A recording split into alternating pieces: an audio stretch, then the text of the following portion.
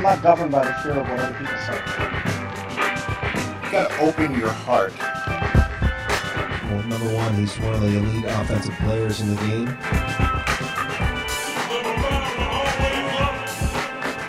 What is leadership like in today's football world? That's right, we are back. And we've got Matt Breen on the telephone. Matty. Hello? Hey, what's up, guys? What's up? Hey, Matt. Matt's buying a fence. Mike. So explain to us about this fence. We're not buying a fence yet. We're getting a fence estimate. We got a guy coming today and a guy coming tomorrow. So whoever has the best deal will win the bid and get to put up my new fence. And then maybe I'll talk about it on the podcast again. So that should drive the price down too. Hashtag fence talk. I would like to see you on the other side of the negotiating table. Yeah, I'm not a great negotiator. That's why I'm marrying a great negotiator. Is she a great negotiator? She must not be a great one if she ended up with you. Oh, yeah, that's boom. True. That's probably the worst deal she ever made. Right? Wow. Everything else she's pretty smart about. Did I even introduce the show? No, you did This is not not. another Philly sports talk show. I am Philadelphia Daily News columnist David Murphy, joined by Mike Sealski, and we keep getting bumped down the totem pole here, Matt Breen. We are on our third different studio now. This is incredible. Eventually, we're just going to be doing the podcast from the corner of 8th and Market, like near the hot dog I actually think I saw stand. a guy doing a podcast on the corner of 8th and Market when I was on my way in here. It was just Where are you guys at right now? We're back in the video studio, where we no longer do video. Oh, wow.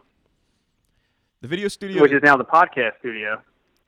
I suppose so, I yeah. guess it is, yeah. Actually, the sound quality is a lot better than yeah. I would have thought. I thought there Yeah. was going to be a lot of echo in here. We can see the football that Zach Berman and Jeff McClain used to do the house ads for their Eagles coverage. And this is where Les Bone and I used to do the Broadview. And so Is that what they call it? That's what they used to call it. They don't call it that anymore because it don't exist. Who had better house ads? You guys, you two, and Bob Ford, or Zach and Jeff holding the football? I was going to say, I didn't think it could get worse than ours until I saw Zach and Jeff's. Yeah. That they were approximating that scene you see played out in football and baseball analyst studios all the time, where the ex-athletes dressed in suits always end up like acting out a play, like you end up with like Billy Ripken pretending to slide in the third base, or Howie. I thought you said ex-athletes. Or Marshall Faulk, pretending to run through the line of scrimmage even though he's wearing wingtip shoes. And it looks bad when ex-athletes do it. Yeah. Not to mention Us. Anyway, let's talk about some real athletes. Matt Breen. I'm going to give you a sneak peek behind the curtain. In my laptop that is in my bag right now, midway through is the next award-winning column on Vince Velasquez. Here's a question for you. Do you think, climb inside my mind a little bit, I think he should be in the bullpen or continue starting? Good luck on that climb. I think you think he should continue starting. You're right, man. It's like I think you're a smart guy, Cheese. Yep. See? What do you think, Matt or Mike Sealski? They have nothing to lose by continuing to run him out there and see if he can become a more effective starting pitcher. I think it would be panic at this point to say a 24-year-old with that kind of stuff cannot get it sorted out. So therefore, we're just going to put him in the bullpen and try to turn him into the latest, the reincarnation of Brett Myers. Keep running him out there and see what he does. See if he straightens himself out. We are talking about Vince Velasquez, the 25-year-old right-handed pitcher for your Philadelphia Phillies, who just gave up another home run to the New York Mets. Look at that sound effects. Nice sound effects. Very Bull Durham. He is. What? So what's coming your off? logic? He's on a stretch of for 26 starts for the Phillies, and he has not gone more than 7, or he's only gone 7 in 3 of those 26. So Matt Breen, the expert, why are the Phillies not contemplating sending Vince Velasquez to the back of the bullpen, where when they first acquired him, many thought he would end up at some point? It's actually only more than 6 innings in 3 of those 26, Wow. which is even more incredible.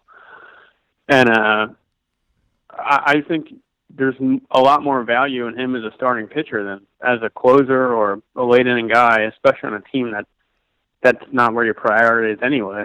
Building up the 8th and 9th inning of a bullpen on a losing team you need to find out if this guy can stick it in their starting rotation. He has, like I wrote today, he has the stuff to be a front of the line starter. And like Mike had just said, that they have all the time in the world to this season to really keep running them out there, and see if he can stick. Pete McKinnon said that last night that he thinks he's going to, by the end of the year, figure it all out and be a fully developed starter. And if he can't, then that's a problem you have next year or the year after when the Phillies are contending again. Then maybe Vince Velasquez is the closer or the setup guy. But right now, your value as a pitcher is much higher as throwing 7 innings every 5 days and being a closer. And I think that's what they really need to find a way for him to do it. Yeah, I wrote this last year. Just look at what J. Happ signed for before last year, 3 years and $33 million, and then look at what Andrew Miller, probably the best relief pitcher in the game, arguably. Look what he signed for. I think it was 4 years and $36 million. So there's a lot more value, and then just kind of derive it from there. Vince Velasquez's best value is as a starter, whether it's for the Phillies, or whether it's on the trade market. Mm-hmm. So they've got every incentive to get this guy going. Now, Mike, you wrote about Vince Velasquez last week. I did. What do you see as the problem? You and Matt Breen discuss this. What do I see as the problem? I see a guy who, whether he's overthinking at times or is allowing Cameron Rupp to kind of overthink for him. I see a guy who I would like to see challenge more hitters. I see him nibbling with stuff that he doesn't need to nibble with. I go back to the home run he allowed last week in the home opener against Bryce Harper. I never got a clear answer. It was a 3-2 changeup that did not go where it was supposed to go. And on the previous pitch, he had thrown a 94-mile-an-hour fastball that Harper had been a little bit late on and fouled back. And I got the sense just from watching that sequence and then asking about it afterwards that they kind of felt like, well, I don't want to throw Harper another fastball, so I'm going to throw a lesser pitch to him to try to get him out. And the lesser pitch got hit 375 feet over the right field wall. The guy's got a good enough fastball that, he can challenge hitters like that, and he doesn't have to strike everybody out, and he can just rely on that a little bit more. I mean, Matt, you tell me, am I off with that? No, I think you're totally right, and that's part of the problem is that he's trying to develop these secondary pitches, the changeup and the curveball, and might at times just get away from how powerful his fastball is. Like last night, he had Conforto in the third inning, down 0-2. And he even admitted afterwards, the sequence afterwards was just, he got away from what he does best. He didn't just challenge Conforto, try to get cute. And next thing you know, Conforto hits a homer, and, Star pretty much went down from there. And I think if he just goes after his hitters, attacks them, being this pitcher is tough. It's all mental. It's so much strategy that you don't think about, when we're just watching it and the pitch sequence and all that. And, one, just like, a weak changeup to Bryce Harper instead of just going after what you're using your best pitches. And there it is. His whole first start of the season went down right from the Harper home run. Yeah, and you read the quotes afterwards, and you two guys might know this better than me from maybe talking to him more, certainly Matt. He wears this after a game. Like, you read his quotes and hear him talk, and he talks about letting his teammates down, letting his team down. And that plays into that, it seems to me, just this idea of, like, I'm trying to be too perfect and too fine, instead of just saying, I throw 95, man. Come get it. If you can hit it, great, and if not, so, if not, I'm going to win the battle. I have no doubt that that's a segment of his problem. But, last night at least, his problem was he just could not hit his spots with that fastball. They were throwing it. Cameron Rupp was getting yanked all over the plate. He was setting up inside, but Vince's fastball was just running away from him. I think he just needs command right now. He needs to command the strike zone right now. And I think that's always been his problem. Maybe that has some mentality issues at its root, but again, he was using his fastball consistently last night, and I'm pretty sure everything that got hit out of the park was a fastball that ran back over the plate. Not for a lack of Cameron Rupp setting up. It was just going where the glove wasn't. Or am I making that up, Breen? No, command is. I mean, it all comes down to that. And he threw 100 pitches last night in 5 innings. That's different from that's different from nibbling. I mean, nibbling is when you're scared to throw it in there and you're staying off the plate intentionally. I don't think Vince Velasquez was doing anything intentionally last night. Well, that's an issue. What do you mean? I don't think he was intentionally, I think when his ball happened to go outside, he wasn't intending to throw it there. If you look more often than not, Cameron Rupp was set up inside, particularly the left-handed batters. And the ball's just not going where Velasquez wants it to go. He talked about the pitch sequence after the game and not being. No, I know. Getting away from what he does best. And I don't think he's definitely not scared to throw inside. But I mean, when you say a guy's nibbling, that's what I think. I mean, it's like last night at least. And again, I think sequence is different from nibbling too. I mean, when I think of nibbling, I think of a guy who's just not throwing his fastball over the. He's scared to pitch inside, and he's intentionally staying outside. I don't know. I think that's I think his pitch sequence is a segment of it, but I think that he just can't command he couldn't command his fastball last night. He couldn't put it where he wanted. Yeah, and that's going to happen, and that's why you need that. If the fastball is not commandable, you need the his curveball and his changeup has to be a lot better than they have been in the first 2 games. Like last year, that Padres game, his fastball was electric, but his curveball was awesome as well. And that's the one game that you cling to this guy. If he figures it out, that's the Vince Velasquez you're going to get. And it's a guy with 2 complete pitches and then 1 pitch that could be complete, the changeup. And the curveball, if that keeps growing. And that's why any talk of him moving I have very little doubt that Vince Velasquez could be a good reliever, maybe a great reliever. And I maybe suspect he ends up there one day, but it just makes no sense.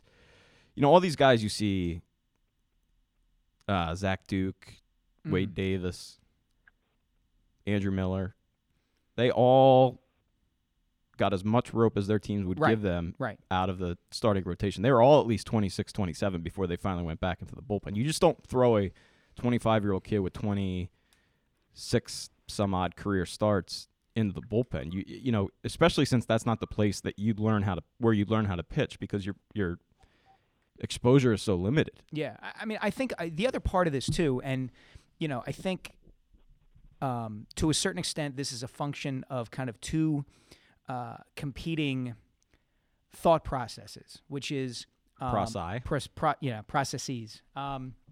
One is the nature of Philadelphia, and I think maybe a couple other sports towns, but now we treat every single game, whether it's the Phillies, the Sixers, the Flyers, like they're the Eagles, in that, after every game, we're breaking down every single pitch, and Comcast Sportsnet is there with an hour post-game show breaking down exactly why this pitcher allowed this home run to this guy in this situation.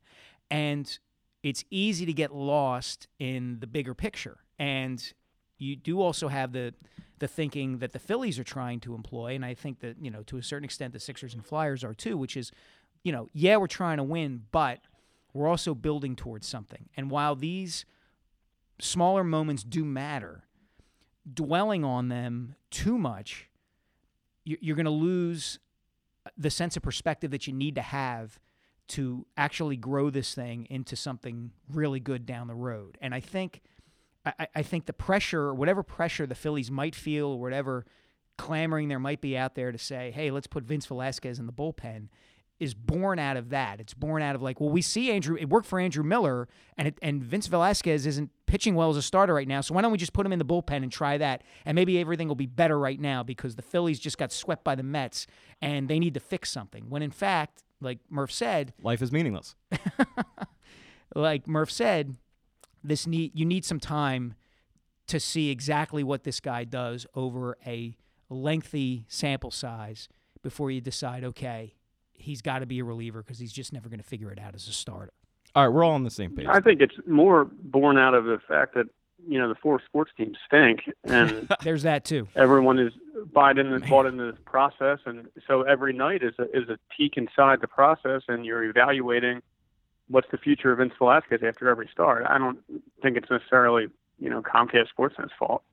I'm not But when blaming you know the Comcast championship Sportsnet. Chase, it's like I what think we what should else just are we blame going to talk Comcast. about today? Let's just bring Comcast. Let's play. Why are you standing up for Let's one of bring our competitors? Let's play one of our I'm not. probably I one just of our was thinking biggest about advertisers today too. Because somebody emailed me today saying about this stupid Forbes article that the Phillies made all this money last year or whatever, and Mm-hmm. why are the Phillies not Spending that money. spending money on the prospect, or on pitchers and hitters? And I asked the guy, I said, who do you want? Yeah. Who did you wish they would have signed last year? I said, how about you just wait? I said, I know it's very hard to sit through losing seasons. Trust me. When I was a crazy Phillies fan, I would not be enjoying what's going on right now. But I think you just wait for you enjoy the prospects, see what happens there, and then wait for this winter or next winter and see what happens. So basically, Because you're they're going to spend the money. you're angry at an anonymous emailer, and you're going to take it out on me. Is that what this comes down to? I'm not taking it out on you. I'm just saying Ah, this is where That's- all this It sounded stuff comes taken. from is that because we don't. If 6 years ago, it would have been talking about the Phillies, how many games were back in the NL East and all that, but they don't have it anymore. So now we have to discuss about should Vince Velasquez go to the bullpen, and it's a fair argument, but like you guys said, it doesn't make sense, and they have right now the patience and the time to sit through it and watch them grow and then make that decision when they're contending again to see what's Vince Velasquez at a year from now. All right, first of all, This fence guy better get there and build a little section of the fence just for you to stay in until you cool out. Okay? you know what? He I'm should, putting this fence up to keep you out. he should definitely not build a fence with any corners because you don't put Breen in a corner. Don't put hell no.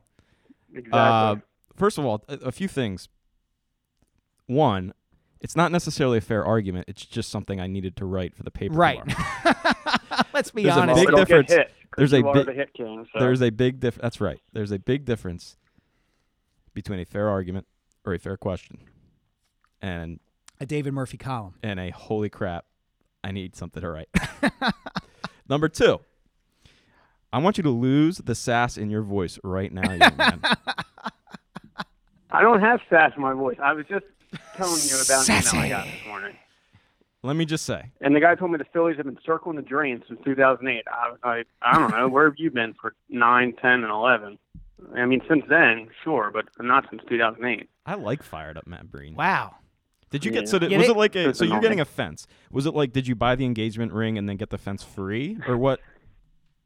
Yeah. Tell me more about this fence. How Here's the high is the deal. fence? How high is the fence going to be, and is the rest of America paying for? Is Mexico paying for it? Yes. Well, we told them they're going to pay for it. They haven't agreed for it. Okay, So, okay. but they will. Trust me. No, they will. Are you gonna stand over at like Wilson from Home Improvement and dispense Yeah. advice to your next door neighbor? No, it's just like a white privacy fence. I don't know. Our backyard's Wow, not what are you that doing big, in the but, backyard? Uh-oh. What? No. Just, You it burying looks bodies nice. in the backyard? The fence is like an old normal chain link fence, and now it'll be a nice white picket fence. So how much you paying this fence guy? Because I think I could build you a fence for probably cheaper than whatever he's gonna gouge you for. Seriously? Yeah. Give me like 'Cause what- I would give me a pick you ballpark. up on Give me a it. number to beat. Give me a number to beat. I'll buy the material and I'll give you $500. He's We might have to. he's thinking about We it. might have to go over some blueprints. all right. Anyway, Alright. I'm gonna give you. I'll even help you. Let me rattle off some names. Oh, nice. We'll get Sealski to whitewash it. Yeah. I'm going to give you some names and tell me who you are most encouraged by here in the early going. Cesar Hernandez, Adrubal, Howie Kendrick, Brock Stassi. Odubel. Really? Yeah, for sure. And he's having a great year, and then it's like, he just signed the contract in the winter, so people were thinking, is he going to be complacent because he just signed this big contract? Not big contract, but, actual contract. And he looks great. He looks like, if I had to guess who's going to be the All-Star again, it's probably going to be him. Well, you're really going out on a limb there. Well, I just, Hey man, he's got fencing Howie to think Kendrick about. leads the team in batting average. He does. I think Cesar might be for Rizzle, yo.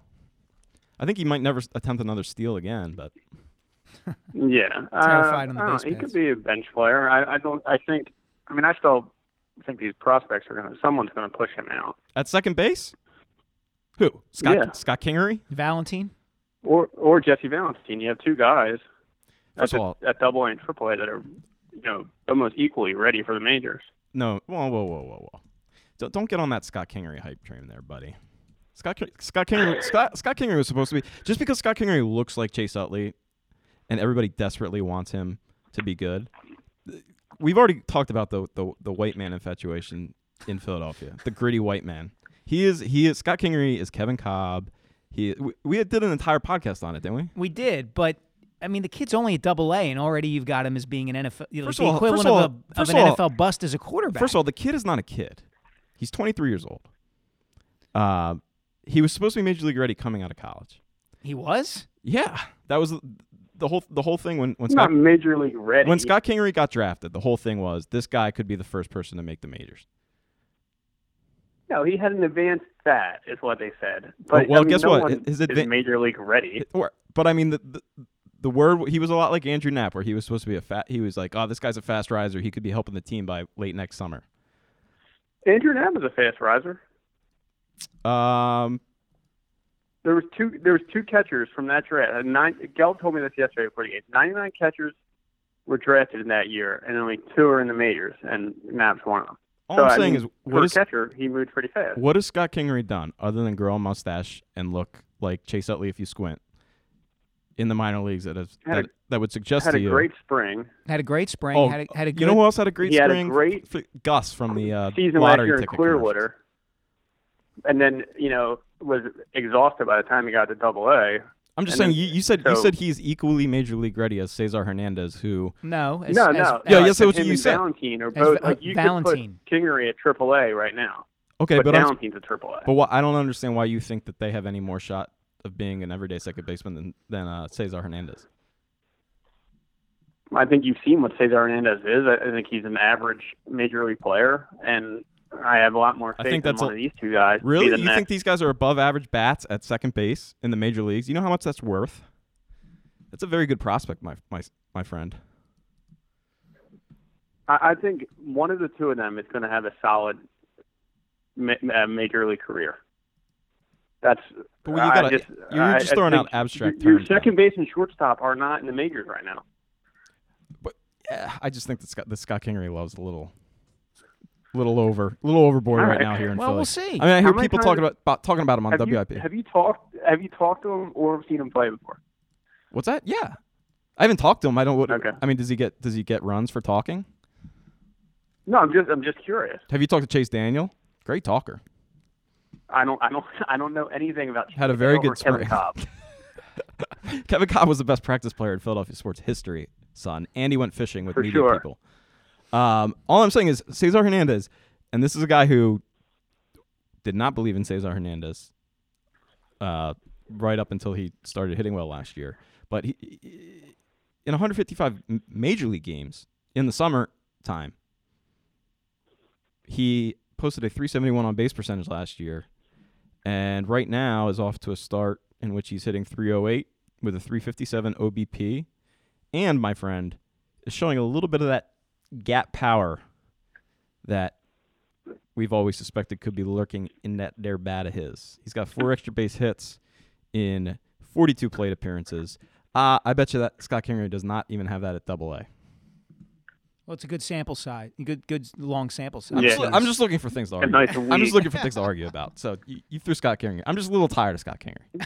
I love Scott Kingery. Well, you know what? I can't. I'm wait. sure the Now Kingery I'm gonna- clan is a big podcast. I'm gonna check Scott Kingery stats every day, and I hope this guy freaking tears it up. Because if he once he You and makes the rest of majors, Philadelphia. I'm sending you a Scott Kingery jersey.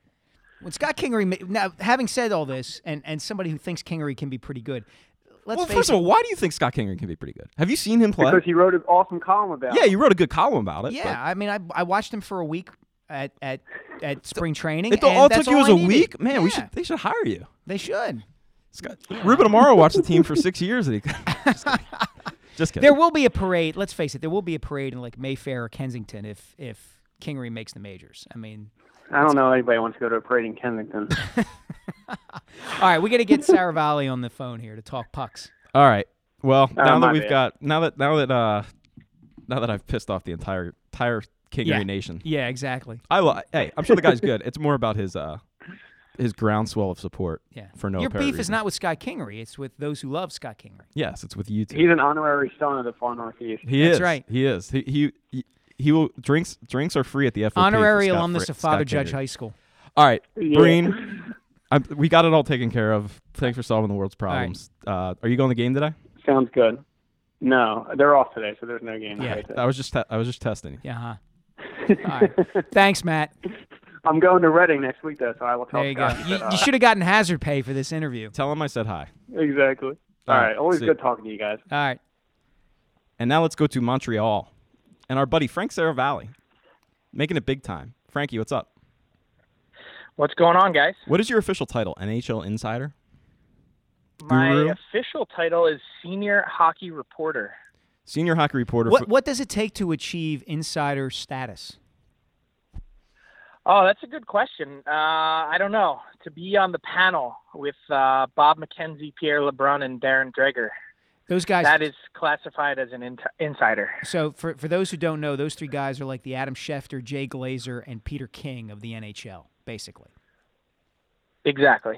So instead of listening to Striper in their bedroom, they listen to Brian Adams. No, yeah, Warrant, right? What was that? What was John Clayton listening to in that Oh, commercial? that the Sports Center commercial? I forget. Anyway, Frank Saravalli. This is the Sporting Network, correct? The Sports Network or the Sporting Network? The Sports Network, Well, yes. the- TSN. The Sporting Network sounds more Canadian to me. First question: every time you say Pierre LeBrun's name, do you go ha ha ha after you say it? I do not. I feel like that might get me punched in Montreal. Just maybe. So, who's playing hockey in Montreal?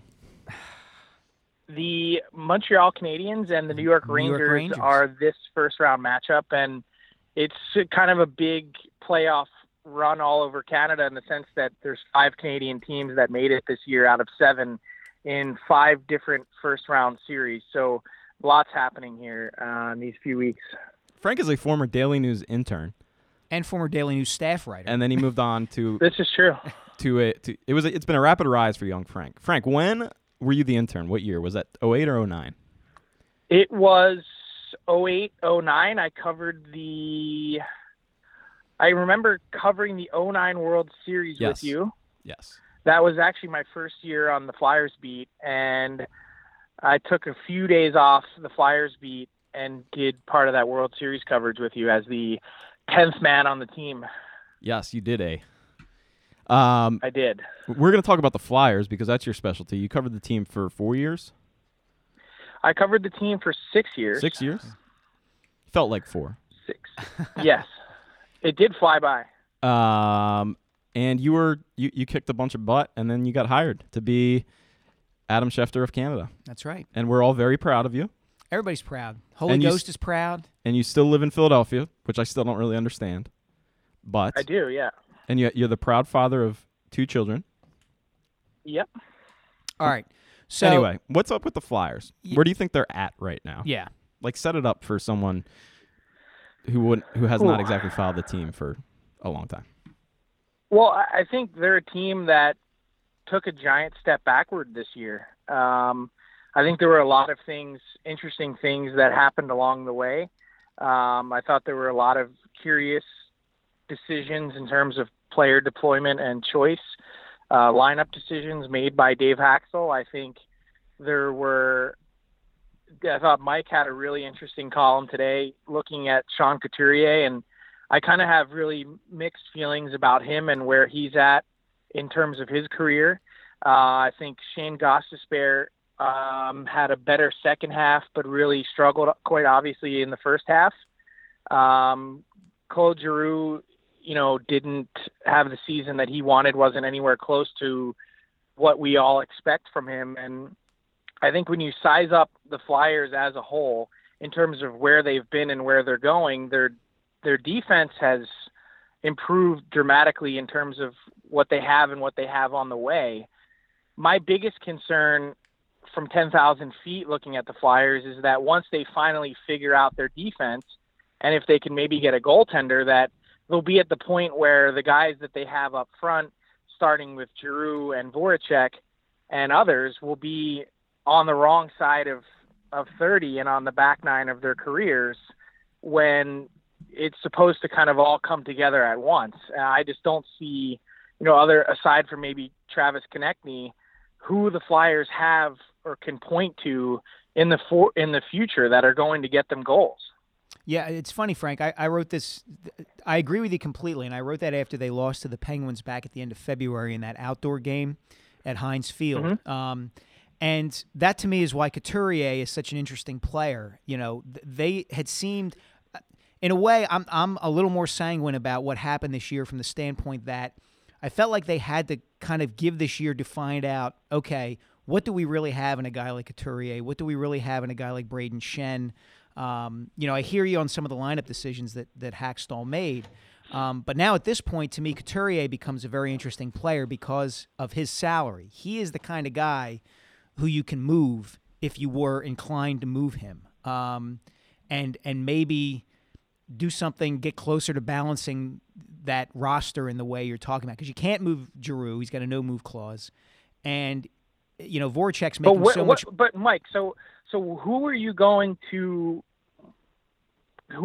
get in return for Couturier? Like, no team is trading goals; they're trying to get more scoring, not move it away. So where are you, that's kind of the rub in all this too, is like Couturier is right in the middle of that group between Giroux at 28, 29 and Provorov at 20, Couturier at 24. You would think would be that guy to help bridge the gap for the future. But I have such mixed feelings on Couturier, and you hit it, I think, perfectly on the head today with your column saying it's kind of the chicken and the egg argument, because on the one hand, when he does get more opportunity, like you take a deeper look at some of his offensive numbers. I mean, going back to 2 years ago, my last season covering the beat, his offensive production numbers were actually better on a minute-by-minute basis than Patrice Bergeron in terms of where he was starting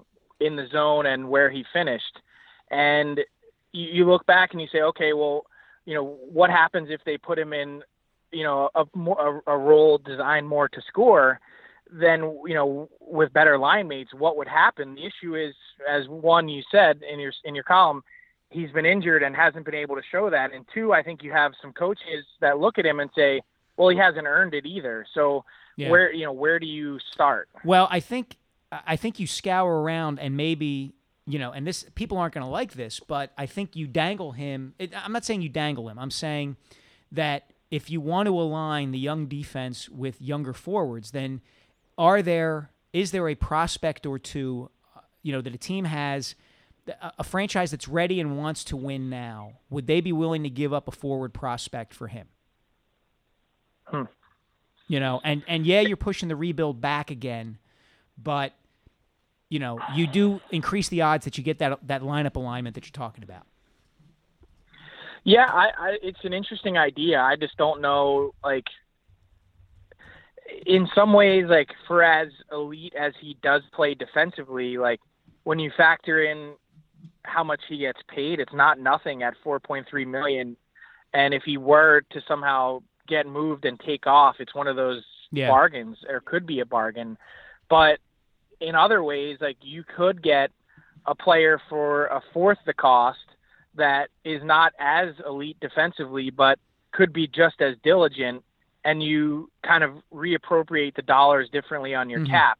And if for a contending team, I'd bet that they'd be more willing to do that rather than bring in a guy like Couturier at $4.3 million and play him specifically in that role, if that makes any sense. So let me just make sure what you guys are both saying. Frank, you think there would not necessarily be a market that makes it worth moving Couturier?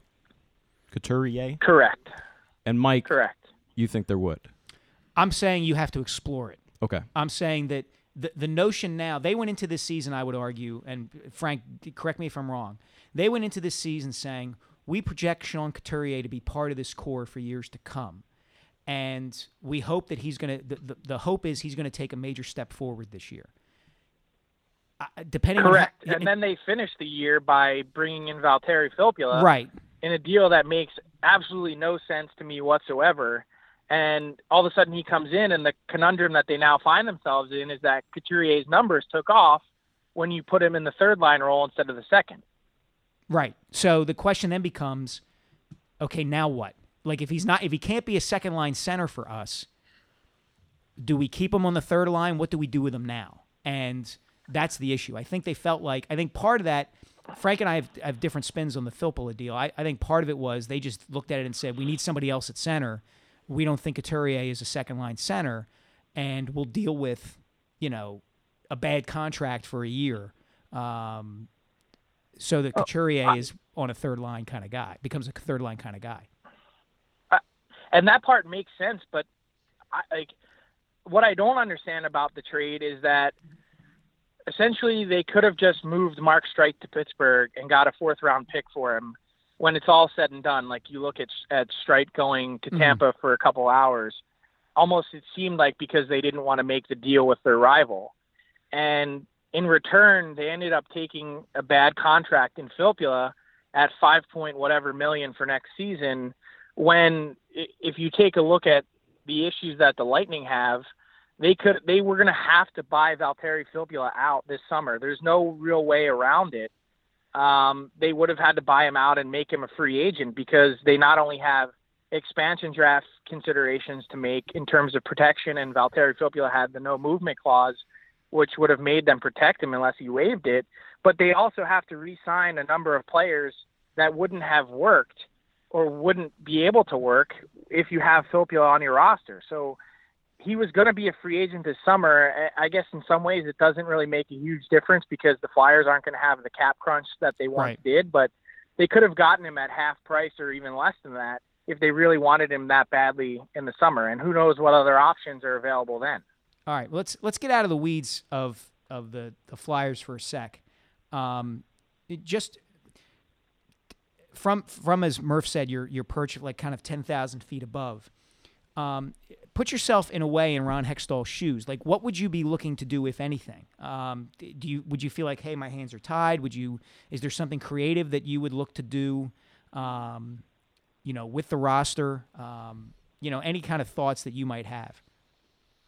Well, in some ways, I would feel like now there's a chance to really kind of get creative for the first time, because the first couple years of his tenure were about digging out of bad contracts that they had. And this is the year now with a couple guys expiring. Mason, of course, being one of them, most likely. Their contracts expiring, I should say, Murph. That you find, and Del Zotto likely moving on, and Nick Schultz moving on, that you finally have a little bit of flexibility to really go after someone on the market if you wanted to. The problem is that there's so few guys available that not only make sense in terms of this team's rebuild, but are going to cost a ton. And it's the way free agency's worked in hockey, it's almost dried up. Like, any player worth re-signing is long locked up by their team beforehand. Like, to see someone like Steven Stamkos almost become available last summer was shocking in some ways. He would have been 26, the youngest free agent in NHL history, and one of the true elite goal scorers of his generation, to potentially hit the market. Of course, he ended up coming to a deal with Tampa in the final couple days of before free agency, but that was the exception to the rule for the last couple years. So I think the number one priority for the Flyers really should be goaltending. I mean, Mike, stop me if you've heard this before, but until that's solved, like, I thought the Flyers could have easily been a playoff team this year if they got better goaltending from the start. They were in the bottom 5 of the league the entire year, and really were stuck in 29th or 30th for the large majority of it.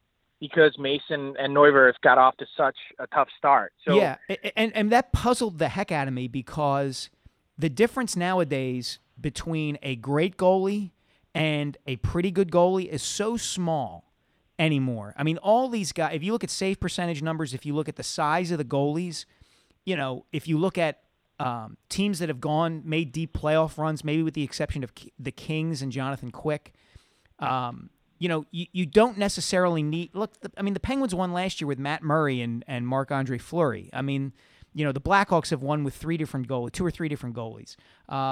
You know, it just – I think you're right about the way those two guys played, and it's like the last thing in a way you would have thought of, because the difference between great and not so great is so small that it takes a lot for a goalie to kind of destroy your chances of making the playoffs.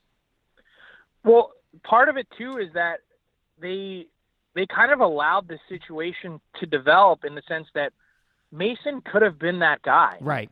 I think he's shown in the last few years that he could be that guy that does enough for you to get in and win.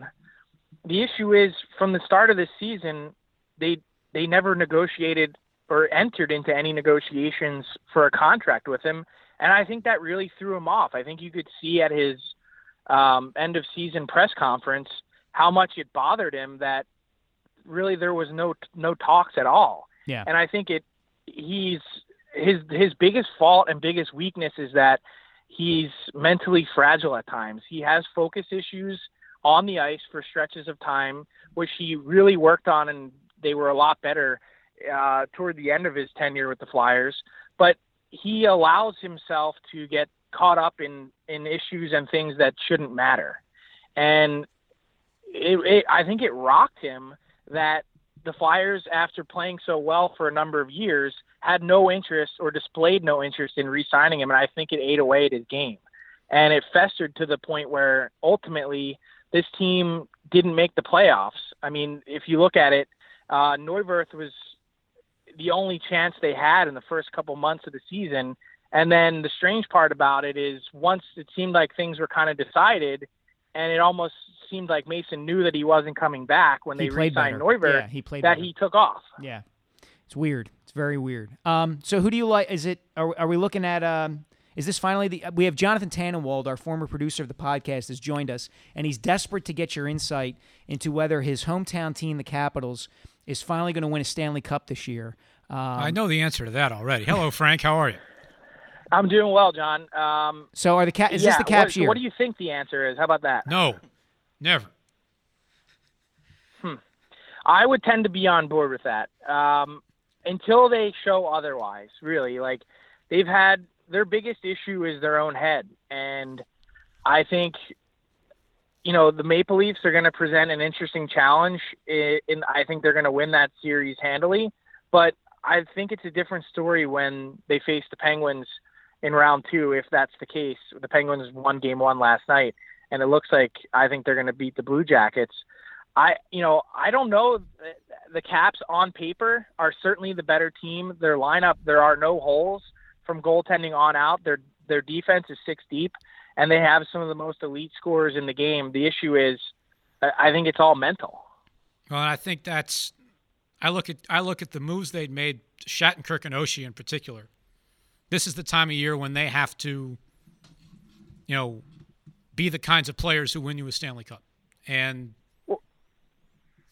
go ahead. I feel like that's why they got. The problem is they all know that. They have, if I'm not mistaken, 11 guys whose contract expire at the end of the year. Alex Ovechkin has never made it past the second round. They know all of these things.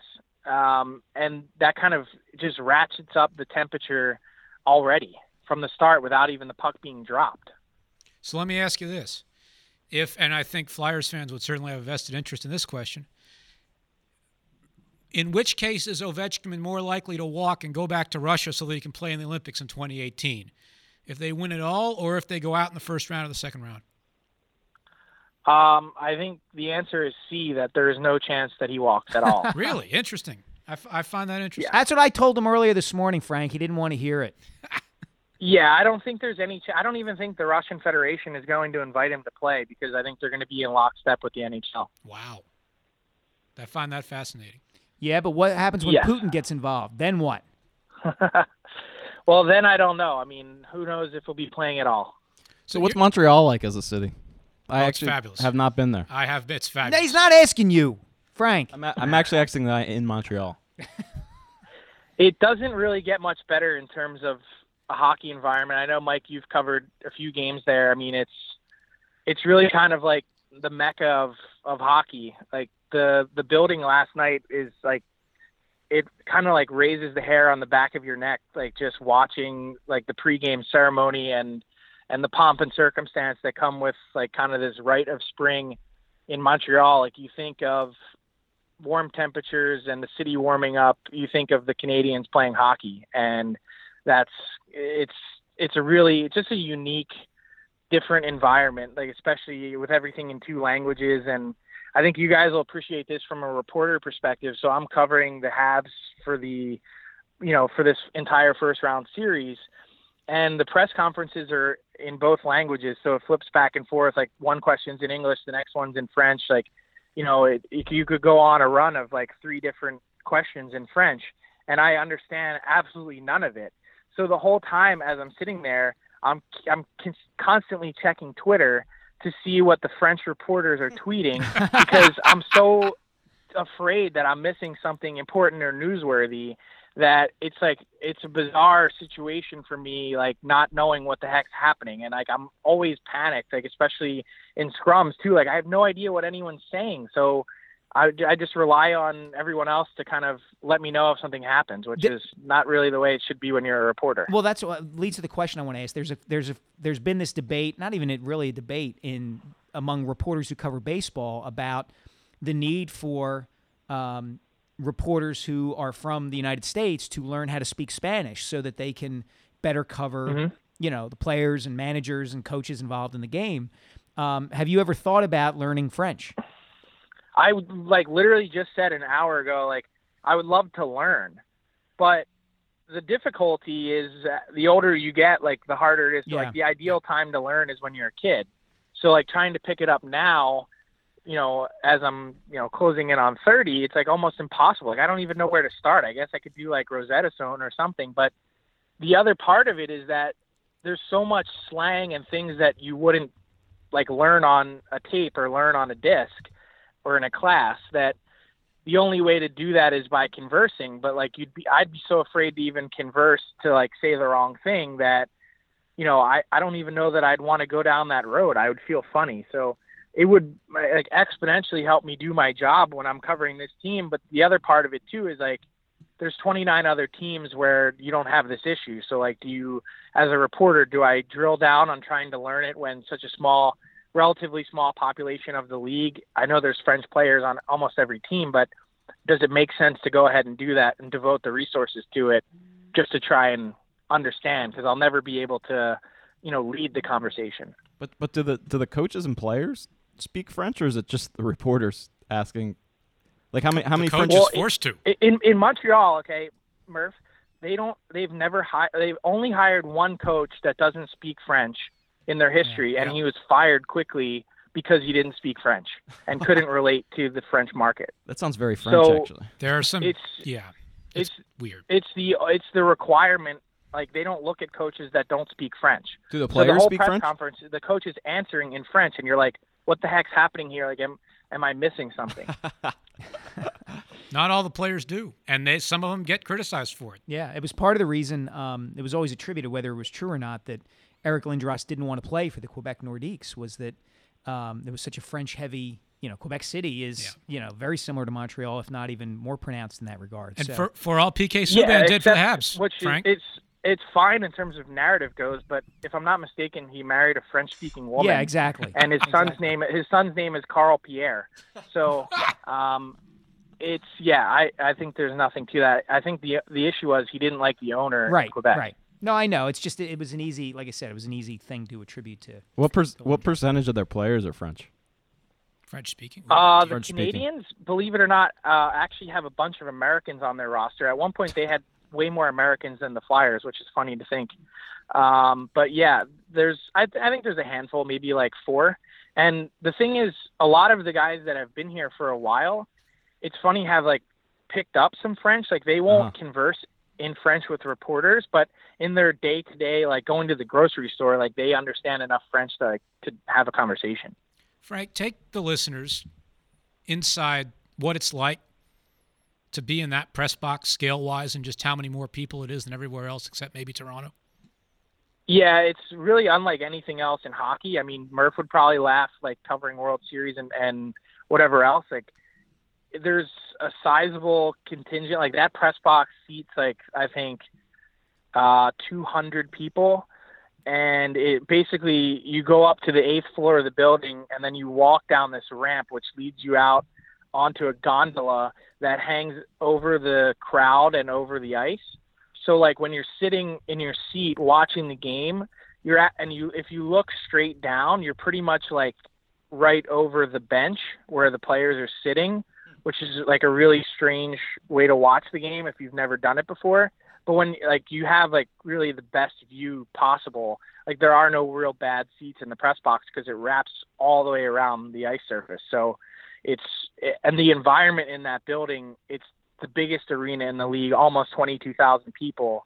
And it's just so incredibly loud from start to finish. Like my favorite part about watching games in Montreal is that everyone is so into every little detail of the game. Like the conversations that you have in terms of like with other reporters and fans, like they pick up on so many nuances and little details that become really big things that otherwise like you'd be like, why are we even talking about this in another market? But here it's like such a big deal. Like everything is dissected and broken down, not unlike the way an Eagles Sunday is, but they do it 82 times a year plus playoffs.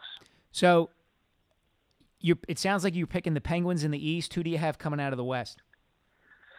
I like Chicago. They've been there before, obviously, and done it, and they were so good this season.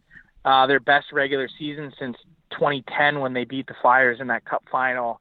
The funny thing about the West is that it's a real toss-up. I mean, it's also entirely possible that the Blackhawks could lose in the first round. No one has picked Nashville in that series, but those teams are so much closer than people realize. I mean, you could say that really about every first-round series in the West. I can't remember a time that it's been really this wide open. Who are the other conference finalists? I'm going to go Chicago, Anaheim, and I'm going to go Montreal, Pittsburgh. You don't think last night was going to hurt too much? No, I think they're going to find a way to score. That's their issue. Obviously, they were shut out last night in Game 1. Montreal was. I think they're going to find a way to get to Lundqvist. I think their team is better top to bottom by just a hair. It's going to be really evenly matched, but a lot of things broke right for the Rangers last night. That goal that they scored on Price, I mean, if you gave Tanner Glass that puck in the same situation 1,000 times, you would miss the net probably 940 of them, and Price would save the other 60. All right, well, Frank's got to go cover some hockey. We got to let him go. Enjoy the hot dogs in the press box. Thank you. Yeah, that's the other best part that we didn't even get to. We'll save that for next time. You'll be in studio next time. You got a long off season. Yes, sounds good. All right, buddy. I'll talk to you. Holy Ghost forever. All right, thanks. Good. All right. Well, I think that does it for that does our hockey quota for the year. Yeah, for you. It was a great nap. Frank's really good. Frank is really good, and we never talk about hockey on the podcast, so it was nice to do that for once. Was it? I liked it. I'm always up for it. You know that. I'm all about the listeners. Yeah, I love me some hockey talk. No, you don't. No, you don't. No. What else did we miss this week? That's a good question. So here's a question. I don't think I've talked to you since the Eagles traded for Timmy Jernigan. Yes. Another one of those moves that we've been. Yeah, I can't really. I mean, like I think it's. So here's the thing. I think that. I don't know. I don't know what I think. I think it's weird that the Ravens are the one making that move instead of the Eagles. It's just they know something. No, it's not. It's not that. It's that the Ravens are closer theoretically to contention. You know, I mean, you've got one team that's saying you've got one team that's been in the playoffs pretty much for the last decade and was there last year. Right? Oh no, they didn't go last year. They didn't go last year. But you've got a team that expects used to be to in the going, playoffs. yeah. They're not talking about rebuilding, put it Right. that way. And then you've got a team that has been like actively talking about, looking for the future and building for the future. And look, we've said this a million times. There's only so much you can do that in football. There's only a certain extent to which you can do that in football. But again, you've got, this was an open and efficient market, and you had two teams making a decision that this player was worth, it was worth getting 25 extra slots, and the other team said it was worth giving up 25 extra slots for this player, and the Eagles were the one that got the player, and the player is the whole reason the Ravens were getting rid of him was because they can't re-sign him, and he's going to hit free agency. I just don't necessarily. I mean, the stakes are relatively low, but it kind of I can't. You can only do this so much. If you're to me, That's what you can only do this so many times where you get a guy for a year at a relatively important position like defensive tackle or wide receiver with Alshon Jeffrey before you start to say to yourselves, okay, how much building are you really doing and how much playing for this year are you doing? Mm-hmm. And, as we've discussed ad nauseum, if the Jeffrey and Jernigan moves work out, like what defines them working out? Like if these guys play well and are all pros, then you're going to have to re-sign them, presumably, to, big-time dollars. And then you gain less flexibility, and you're paying above market for guys who may not match those numbers ever again. Okay, and if they don't work out and they don't play well enough that you would re-sign them, then you've got to start over again at those positions. I'm not seeing what they're trying to do here. Yeah, it just seems like a lot of wishful thinking to me, and I think that's why so many fans are on board with it, because it's like, as a fan, you can afford to be, Sure, irrational. Like, of course, it's going to be fun to root for Alshon Jeffrey and Timmy Jernigan, but like, Timmy. Yeah, I just wanted to do that. Sorry. Yeah, well, thank you. Jernigan coming in before Bo Allen got hurt. Yes. Right. Yeah. And now might actually have to. Yeah, but, I mean, Give Bo a little Allen more. is Bo like Allen's Bo Allen was just a guy. just a guy, and like, look, Timmy Jernigan is a nice player, and I understand the upside, but like, it's just like you said, no matter what happens, unless they sign him to an extension right now, which maybe they will, Mm-hmm. there's only so many assets. You can't keep on giving up flexibility and assets if you're in a place where you're already behind the 8 ball, and it seems like they always acknowledge that, but then they go out and do the exact opposite of it, which is it's just interesting to me. Like Because making moves is catnip. Yeah, I mean, part of it's that. I don't know. I really can't figure it out. I don't know. Yeah, I mean, I think I don't know. I think part of it is they want to win the offseason. I think there is an element of that to it. I think part of it is Howie's natural way of doing things. He doesn't like not making moves. I just from a long-term perspective, for all this talk about we're building for the long term, yeah, I don't know. I'm not seeing it yet. Maybe the draft will demystify us in that regard. But it won't. But the draft never demystifies. No. I mean, no. Like, that's the thing about the draft.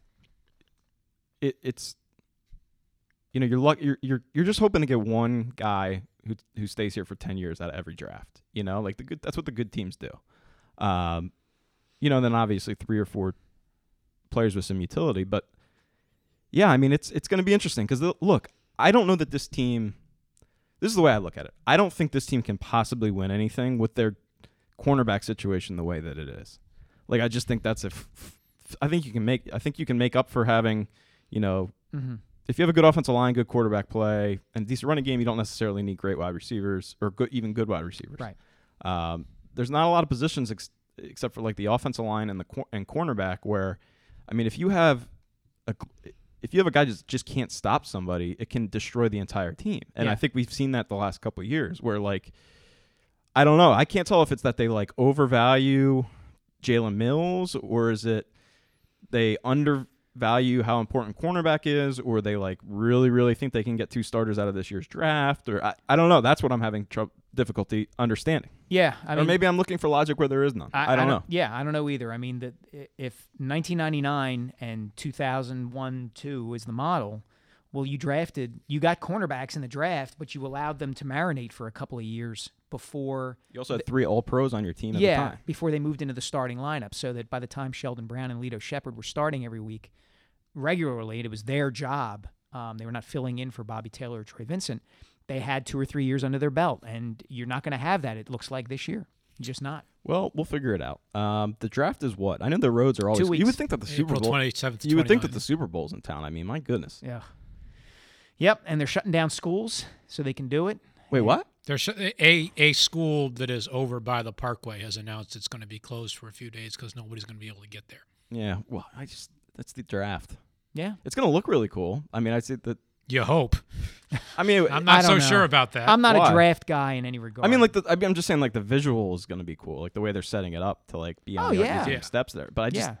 it's You gotta hope it doesn't rain, and you gotta hope you figure they've walled off, everything they can possibly wall off. Then you gotta hope it doesn't rain because you're gonna have. But I mean, who's hoping? It's not like this is like a complete infomercial I for think the the NFL. television like- networks are hoping it doesn't rain. Well, yeah, but that's what I'm saying is it's not like it doesn't really impact Philadelphia. I mean, do you know a lot of people? Do you think a lot of people from Philadelphia are going to be there? I mean, I don't- do, yes. How many? I don't I'm know not one. good at I don't know estimating one. crowds, I have not heard that someone say, "Oh, dude, can't wait I'm can't not wait to sure go to the you draft." know the people who are going. No, No, I don't know anybody who's going. I don't. not Wait, even. do you? I'm going to cover it, and I'm going to be at the NovaCare. I'm not going to be That's there. what I'm saying. Is the draft is a completely like it's a television event. Like, Yeah, like, it's. But and the, I think the fans. I think some number of fans will go. I think there will. I mean, look, I'm involved in our, the website's sort of planning of coverage. I'm going to be in the office at least 2 of the 3 nights, handling the live yeah, coverage. but nobody's coming to the office. Yeah, but No, nobody, but like the nobody in stories- Philadelphia cares that the draft is in Philadelphia. They care stories- that what the Eagles do. The stories that we're watching for are who do the Eagles draft? What are the logistics going to be? What's the weather going to be? And how many Eagles and Giants fans are going to get in fights with each other on the Parkway? Yeah, but none of that answers the question of how many people are actually going to go. Like, how many- and I mean, They have to plan for a large number. How many actually show up? I don't know. yeah, I don't know. It's like I I can said, think I of a live lot in of Fairmount. ways to spend my time. Oh, better than- sure. Yeah, But I think people will go. Yeah. I just think it's a big. I think it's the visual is going to be great for the NFL. You might as well have it in a big market. Yeah. But again, like, it's anybody who's a real football fan is going to be at their computer looking at what the Eagles are Right. doing instead of sitting on the Parkway like Drinking beer. cheering and, for yeah. Mitch Trubisky. But I What, Jonathan? What? I think about Easy. the numbers of people who go to Live 8, and I figure that some number of people are going to show up. Live 8. Live 8, that's You music. Not Live 8, sorry. played at Live 8. That's music. You're not watching like if Made the in- band, not even Live if 8, sorry, the Made in band America. only walked up on the stage and didn't play anything, that would be the equivalent of the draft. but people, That's the music I know, equivalent exactly. of the draft. but people want to be there just to be there, and it is irrational. I don't but think people you know want to people. be there just to be there. I don't. I am going to say this. I think it's stupid. I think it's stupid too, but they pay our salaries. Yeah. Until next week, gentlemen. Later. Later. Like how many? I was serious. Like how many people? And are I they just I expecting? completely dated myself by saying